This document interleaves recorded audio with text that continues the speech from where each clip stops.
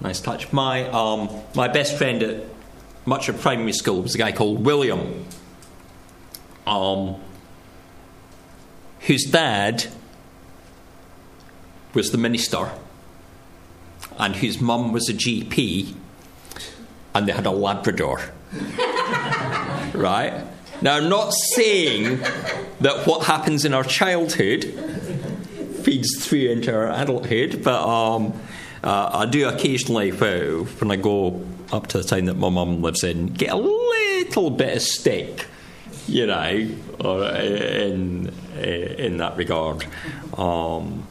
You know, you didn't have to sort of follow in that way directly, but that's who we are. But yeah, he was my friend, and there was a time that I was round at the manse. So I spent quite a lot of time round at the manse, and there was a party going on. It was round about New Year time, not actually New Year itself, but round about that time, and it was a New Year's party.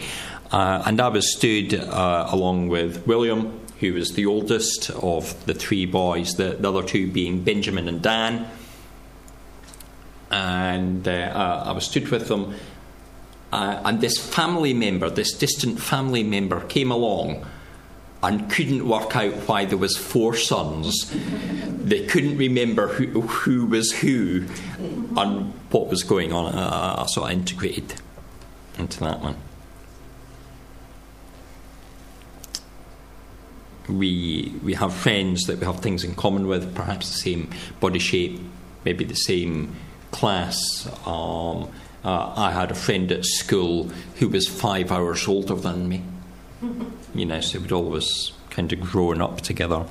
The things in common usually brings us to that point. And also we maybe become friends because we discovered that we can trust in each other. In John 15, we can see that Jesus says, "Greater love has no one than this, to lay down one's life for one's friends. You are my friends if you do what I command." The depth of friendship in what Jesus offers us is beyond anything else.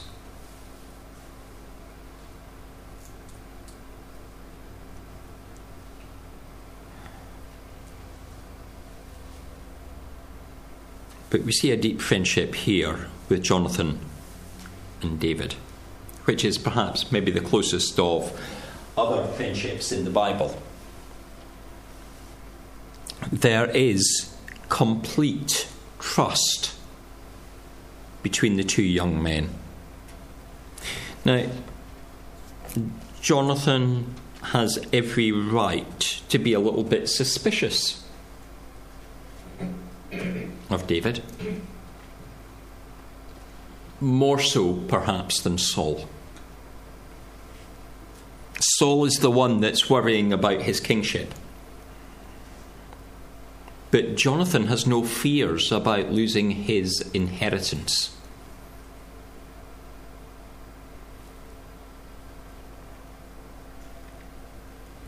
He has no fears about David's presence at the palace. And he offers this man that is of Jesse, a farmer, but perhaps poor in terms of relationship to the wealth of the palace. He offers him royal clothing, royal robes and vestments. And it goes beyond that. Gives him the belt and the sword, and even a bow for hunting. Jonathan makes David an equal in that household.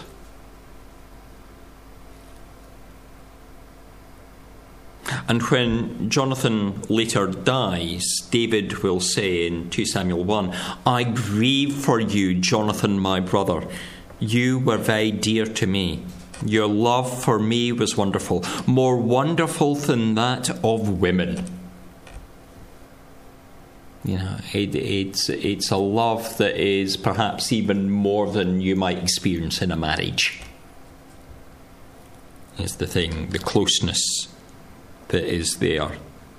It seems to be a very intimate understanding of friendship, and one that today we perhaps might hear of from those that have been on a battlefield. Those that have spent time together exhausted and exhilarated, sleeping, eating, doing everything else in close proximity day after day, each trusting fully in the other for their very existence.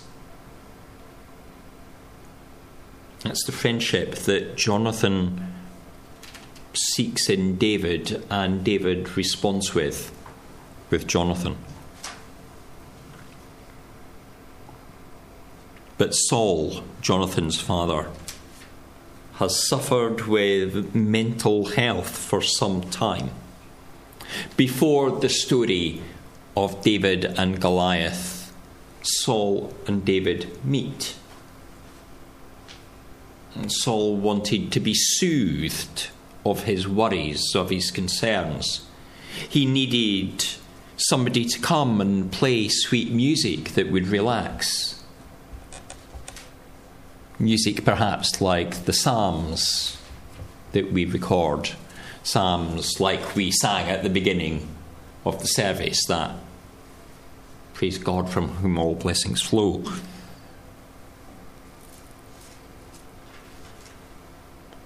There's a sense there we see relationship developing, but yet Saul just listened to the music and didn't think much about who was playing it.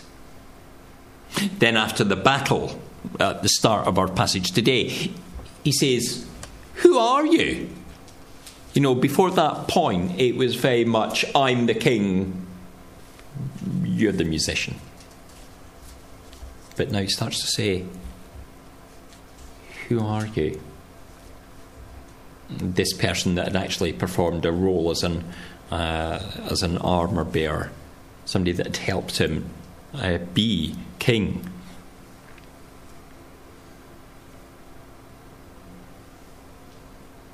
But now the music of the lyre doesn't relax the king anymore. It's a reminder of David's presence. And it seems instead to irritate and get under his skin.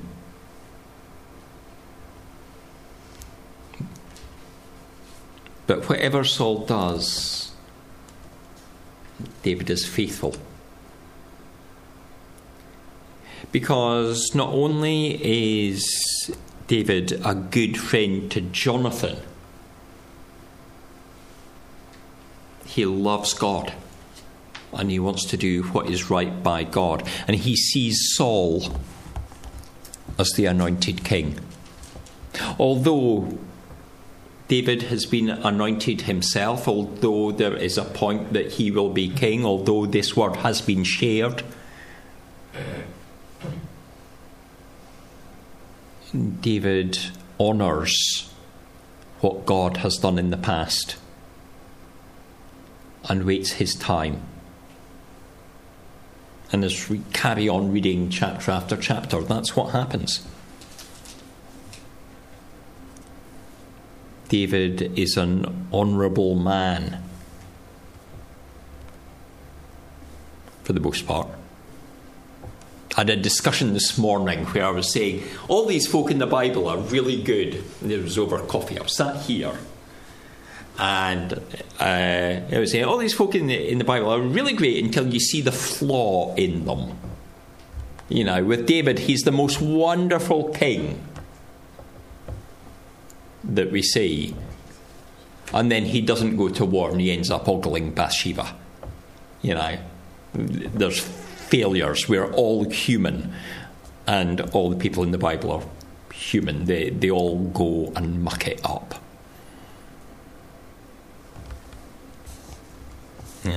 Every one of them falls from grace, just as we do. We try to live the right way, but we get it wrong.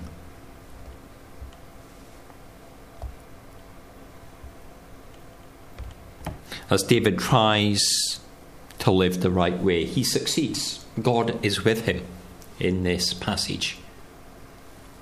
And we see that Saul tries to get rid of him. Go off and fight some battles. Go and be in charge of the army. Have some 1,000-odd soldiers to look after.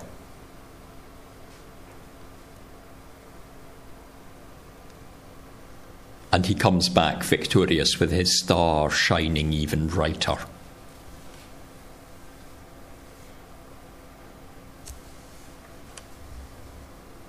David succeeds in all he does, not simply through his good efforts, but because the Lord is with him.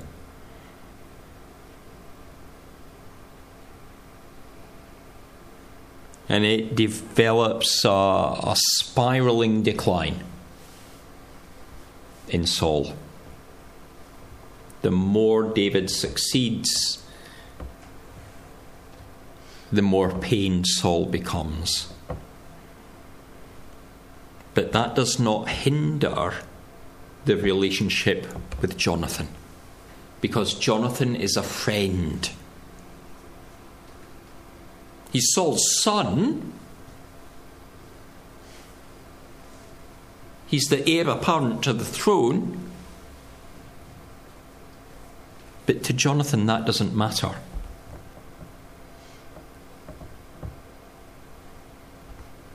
The king's son becomes a protector and an aid. A few chapters after this, in chapter 20, it is Jonathan that hatches a plan to discover the king's intentions, to ask him, and then communicate that to David.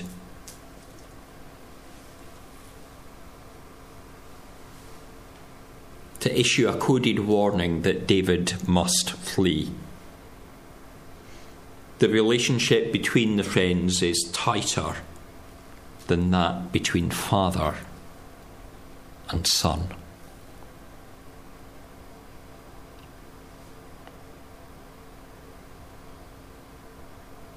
I wonder whether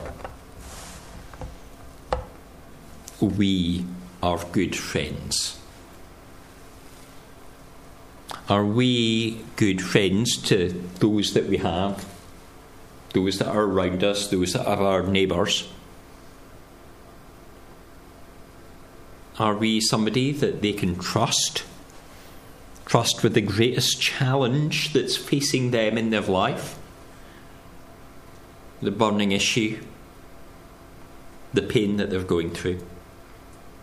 Sometimes we might fall down on that.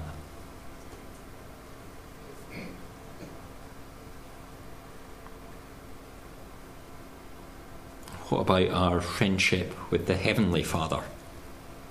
Is it always strong? How do we encourage it to grow? And do we let our earthly friends pull us away from that relationship? Are there times that we could do better, but because of our peer group, there's something else going on in our life?